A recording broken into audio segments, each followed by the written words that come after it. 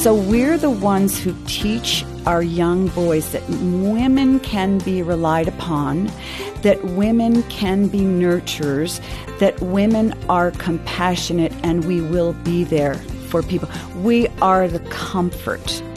That's Dr. Meg Meeker, and you'll hear more from her today on Focus on the Family about being a great mom to your son. Thanks for listening today. Your host is Focus President and author Jim Daly, and I'm John Fuller. Hey, John, here's a newsflash. Numerous studies have shown that when a boy has a secure attachment to his mom, he is psychologically healthier, stronger, and even braver. Isn't that interesting? That is. You would think that'd be connected to dad, but it goes on to say he will have higher self-esteem, do better in school, and have lower rates of mental and behavioral disorder. So, moms, do you think you play an important role in your son's life? I think the answer is a resounding absolutely yes. Mm-hmm. And we're going to talk about that today. You know, God's Word also backs up what we're seeing in secular research. Isn't that amazing? Your son needs you, and you can raise a godly son. Let's look at this scripture in Proverbs 31:28. Her children rise up and call her blessed, her husband also, and he praises her. That's when you know you have a home that's in sync with Scripture, and even, lining up with, again, secular research.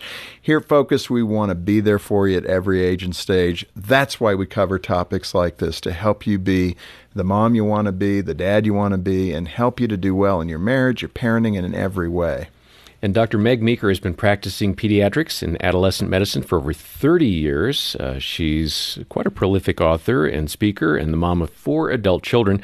We're going to be really dialing into her book, Strong Mothers, Strong Sons, Lessons Mothers Need to Raise Extraordinary Men. Meg, welcome back to Focus. Oh, thanks for having me. It's always so good to have you here. It is. I love being here. Your perspective, I mean, it is steep in experience. That 30 years of being a pediatrician, thousands of patients. You know, it is. And I feel so blessed that at this stage in my career, I still love what I do. Yeah. And that is so good. And you think of all those stories that even in your book, Strong Mothers, Strong Sons, you rely a lot on those stories. I know you protect your patient's identity and change the names and all that, but so many rich stories in there, both, tough stuff and good stuff that you capture. The best part of it, though, is you have a son as well. So it's not just theoretical. You had to raise your son, you and your husband. Yes. And you mix some of that into your book, too. So it's real world experience. Much to his chagrin. My kids are always like, Mom, we're not going in a book. Have you negotiated that? Yeah. Well, it is very interesting because we did have 3 daughters, and then our son came along, and it was such a very different experience for me as a mother. And of Describe course, some of that.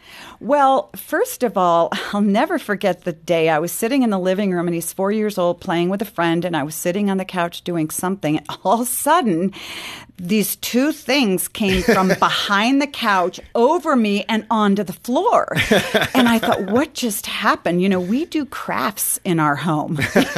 we paint we color and we do things. And so he was very rambunctious, and his relationship with me was very different. He was very affectionate early on, and then he kind of moved away and gravitated more towards my husband. And of course, that hurt my feelings terribly. Did you think you were a failure?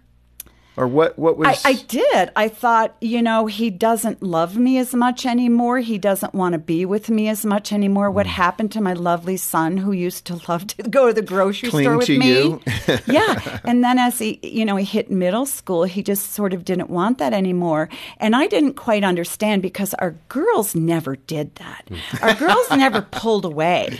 We talked about everything all the time, no matter what. And then particularly during the teen years, that was a real challenge for me. And I realized how critical it was to understand what he was going through and what he needed from me. Yeah, and it's so true. I've read some stories just recently that have come out talking about the boy crisis. You mentioned that in your book, and this was a while ago that you wrote the book. Mm-hmm. But that boy crisis, especially for now, they talk about how girls are being lifted up, encouraged to go after their goals, to do well in school, to go to post-grad school, to be all they can be. I mean, you're a doctor. You did it too. Mm-hmm. And that's all healthy and good, and that's wonderful. But at the same time, the article talked about how boys have been left behind. Mm-hmm. What's your observation of the boy crisis, both what you wrote about 6 years ago in your book and then what you see today? It's absolutely true. And what I've seen is the feminism movement, because I went to an all-women's college in the 70s. So I saw it begin to grow. And I think we started to put a lot of emphasis on women and women's rights and helping women and getting money to women. And it grew and grew and grew. And whenever you have a revolution that is that strong and changes a culture, there are casualties. Yeah. And the casualties here were men and boys, because men and boys didn't know where they fit, didn't know what to do, felt women competing with them. And let's make no mistake, when a lot of women compete with boys, it doesn't mean just doing better. It means putting them down. Yes. And I'm embarrassed to say that as a woman, but I've seen it happen. I've worked in a lot of hospitals, a lot of professional places, and I've seen that happen. And this disturbed me as a mother of a son, too, because I saw a lot of denigration of fathers in our culture. And I thought, wait a minute, as a mother of a son, is he going to feel this too? And I didn't want him to. And if you look at the research, it really bears it out that educationally boys are falling behind. They're less likely to go on to grad schools than girls. And I really think there's going to be a big backlash. But women have dominated. We've even got to the point we say, we don't need a man for a baby. Right. And that has sort of become a norm. It's accepted because that's what people in Hollywood do. And even though we know that's a little crazy and wacky, we still do it anyway. We still think that's okay.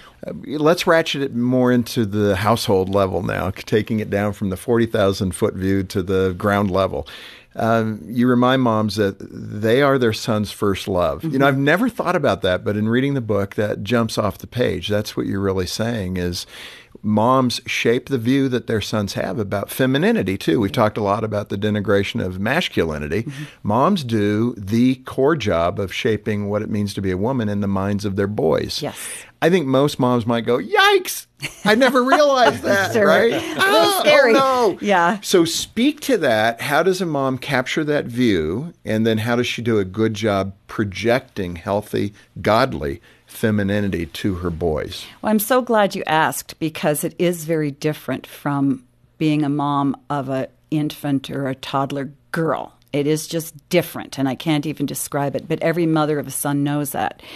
When your son is first born, we know that mothers are the ones that do a lot of the attachment. We're the ones who spend more time with them.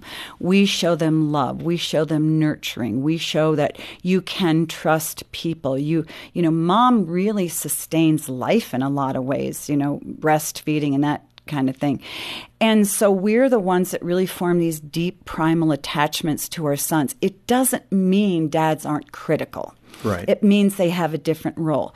So we're the ones who teach our young boys that women can be relied upon, that women can be nurturers, that women are compassionate, and we will be there for people. We are the comfort. We're the comfortable place, and we are the people who, we hope, will always be a steady presence in their lives. So we teach that to boys when they're very young, and we want to be the people they can always rely on. And a son's relationship with his mother in the first, 7 years of life is really critical, because we teach boys that femininity and womanhood is a good thing, and he can depend on it. It doesn't mean he's going to depend on it for the rest of his life, but that women can give him a lot of security. Right. What are, those day-to-day practical things, because moms are listening right now that have 3, 5, 7-year-olds. Mm-hmm. What are some things they can do to communicate that in a very practical way? Well, I think one of the most important things is just spending some time with your son. Don't throw him his lunch and go back and clean up the kitchen. Sit down and eat a peanut butter and jelly sandwich with him. Talk to him. Play trucks with him.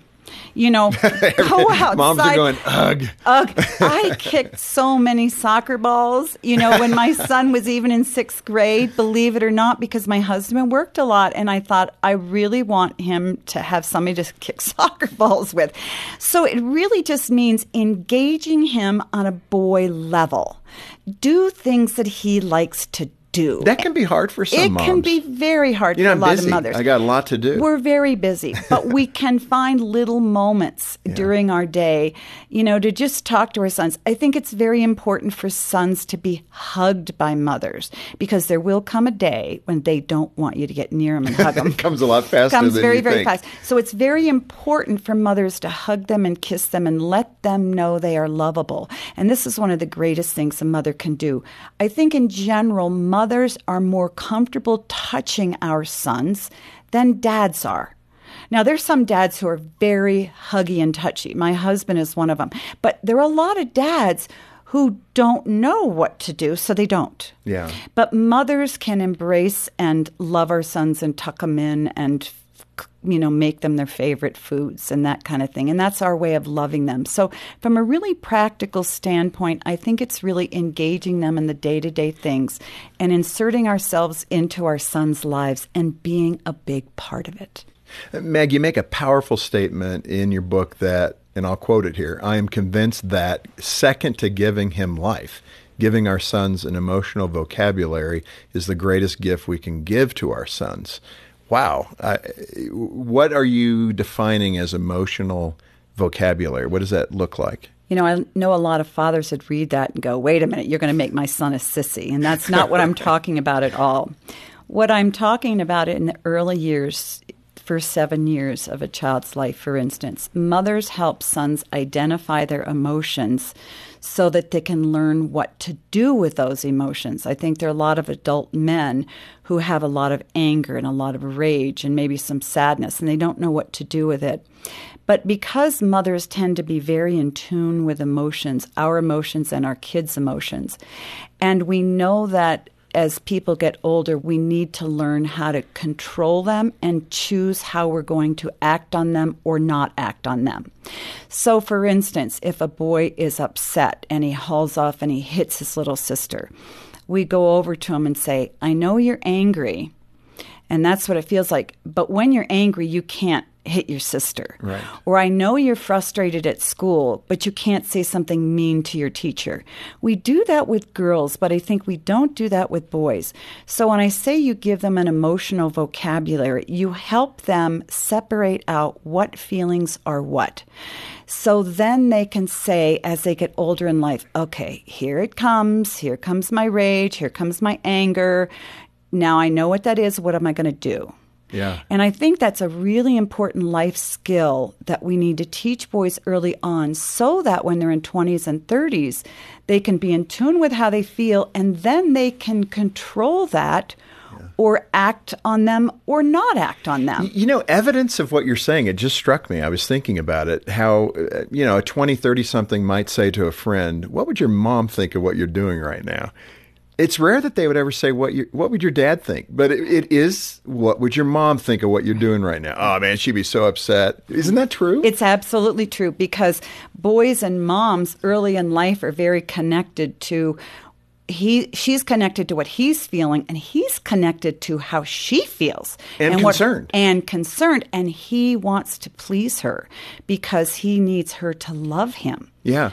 So in that practical sense again, sometimes parenting is by the seat of your pants, if I could say it that way. So for a mom who wants to be intentional, how does she teach an emotional vocabulary to her son, and at what age, and what does that look like? I think you can start really very early on when a child is 3 or 4, because that's when their emotions begin to really come out. They'll cry, they'll be sad, they'll be angry, they'll get frustrated.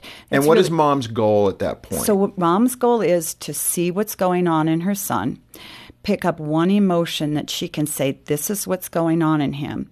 And when that emotion subsides, she goes over to them and said, you know what, Tommy, I noticed you were angry. And when you're angry, this is what it feels like. But I want you to know, you don't have to be angry forever. And when you're angry, there are still rules. And one of the rules is, this is what we would say to our kids in our house: you can't say mean things to us, you can't say mean things to other people, and you can't break our stuff.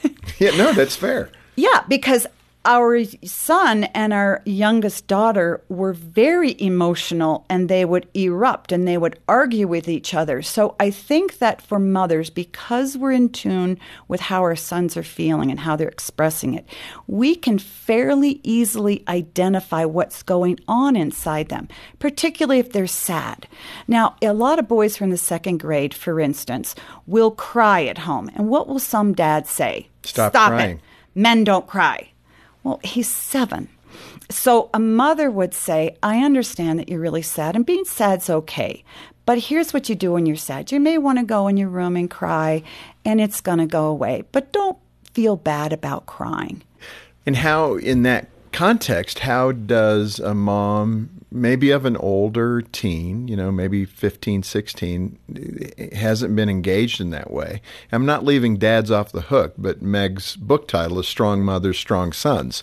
So let's speak specifically to that mom. How does she change course if she hasn't felt the courage or the need to do that engagement? What can she do? It is hard because a lot of women, even though we're in tune with other people's emotions, don't want to talk about them. So I think that mothers have to muster the courage to begin in the easy spots. For instance, if you see your 10 or 11-year-old boy crying, he flunked a test, he's very upset. You go over and say, I see that you're really upset. What are you upset about? And when you begin to talk to them about identifying easy emotions, then you work up. Yeah. And I think it's very hard as boys become teenagers because the testosterone comes, the anger is more intense, their muscles are growing. And I think boys sense this power coming on, and they really need to know there is this real power and the emotions are intense. But we as mothers can't be afraid. We've got to say, you know what, your emotions are more intense. What are you feeling and how can I help you? It's tough. But we can do it, even if we start in the teen years. Well, and I think what I'm hearing you say is engage, don't back up. Exactly. Because I think a natural inclination for a parent, a mom who can't feel in control might back up. And that may be the exact wrong step to make. Exactly. We're chicken because we know how to handle our girls, but we don't know what to say and how to handle our sons. Yeah. We know when they're 14, they don't want to be hugged. We know that they don't want us to come to their school. They don't want them off. their friends to meet us. So we feel, well, if they don't want me, why in the world should I say anything about their feelings? But the bottom line is they really do because they are attached to us. We just have to find the right time to talk to them about their feelings. And I have found that one of the best times to talk to sons is just before bedtime when their day is winding down. Yeah.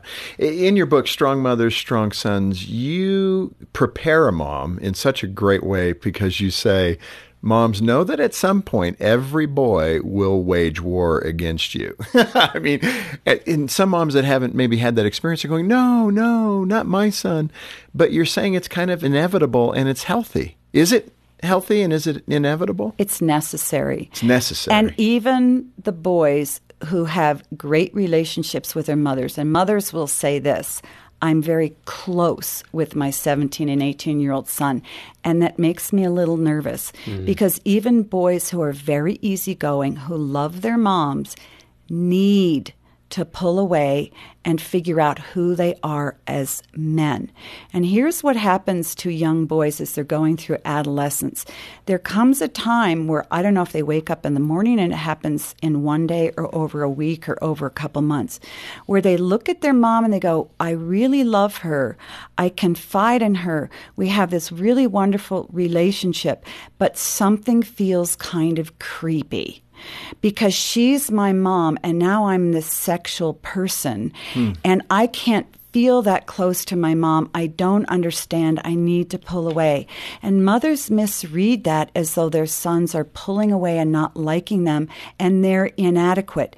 So when a son begins to pull away, a mom moves in closer. And that's the worst thing we mothers can do. Because a son, in order to understand his masculinity and identify his masculinity, cannot do that when he feels very close to his mother because he gets confused. And he needs to push back from his mother. And when I say hate his mother, he doesn't literally need to hate her, but he needs to distance himself enough to say, I don't need her. And that's okay. That's good. Huh. I mean, some moms are going, I can't believe this. Yeah. It's so critical, and it's one of the biggest problems we're facing in our culture today, because the boys who are still living at home on their parents' couch may not have ever gone through this extremely important developmental stage because they live with mothers who need to be needed by their sons. And what they've communicated when sons begin to pull away is, no, that's not good. That's not right. You still need me. I'll come with you. Yeah. If they're experiencing that right now, I mean, they're living that moment. Maybe mistakes have been made. What can they do if they're there? They have an 18, 19-year-old who's not separating in a healthy way, maybe 22, 25. Mm-hmm. What can a mom and her husband, dad, what can they do to right that ship a bit to say, you need to move forward? Well, they need to know they can right the ship. And first of all, mothers need to recognize and come to terms with the fact that her son doesn't need her. And she can even verbalize that out loud. He really doesn't need me. He doesn't need me in the way I would like him to need me. He can want to be with me and he can enjoy my company, but he's a man, he doesn't need me. Because the truth of the matter is, a 19-year-old son can stand on his own. Yeah. He can feed himself, he can clothe himself, he can house himself. So it's really important for a mother to square that away in her own mind. And then she needs to talk to him differently. Rather than talk to him as a boy, you speak to him as a man, even if you literally have to say, I have really enjoyed seeing the man you're growing into be. And many of us mothers continue to talk to our adult sons as boys. I will never forget the day our 18-year-old son came to me. I understand what I'm talking about in this book. And I was very protective of him. He was my baby and my son, my only son, yada, yada. Mm-hmm. And he looked down at me from his 6'2" frame one day and said, Mom, will you stop talking to me as though there's something wrong with me? Mm-hmm. And what I was doing subconsciously was, something's wrong, I'll fix it. Something's wrong, I'll fix it. What's wrong? What's wrong? I'll fix it. Was school not good? You know, did you have a falling out with a girl? And I didn't mean to do that, but as a mother who was trying to read her son all the time, convinced that I could do something to help, even if it meant doing his laundry, I wanted to be in that role. And that was a turning point in our relationship. I never spoke, I hope, to him in that way again. I spoke to him consciously as a man who could stand on his own, who was fully capable of living without me. And I will say there was a separation in our relationship. But what you have to realize is you pull away and they pull away. And then some time goes by and you come back and you have a very healthy friendship later in life. I mean, that's a profound statement. Stop trying to fix me. I think that is probably the gold nugget today. And I want to continue our conversation for next time. Dr. Meg Meeker, all that experience as a pediatrician, 30 years, and then obviously being the mom of a boy and 3 daughters. Let's not forget them. But what a profound statement. Stop trying to fix me. I bet you as a mom, that probably is resounding with you right now. Especially if you have teenage boys, because in some ways that's exactly what they're saying to you. They may not articulate it as crisply as Walter did to Meg, but they're saying it. I see that with my own boys, and this is the kind of resource that you really do need to strengthen your relationship with your sons. The book is Strong Mothers, Strong Sons, and it'll be a terrific help for your journey as a mom. On behalf of Jim Daly and the entire team here, thanks for listening to Focus on the Family. I'm John Fuller.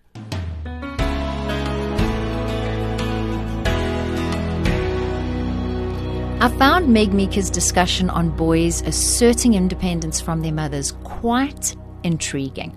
She emphasized the importance of young men being able to express, "I don't need my mother," while some mothers find it challenging to let go, and it is important to let go.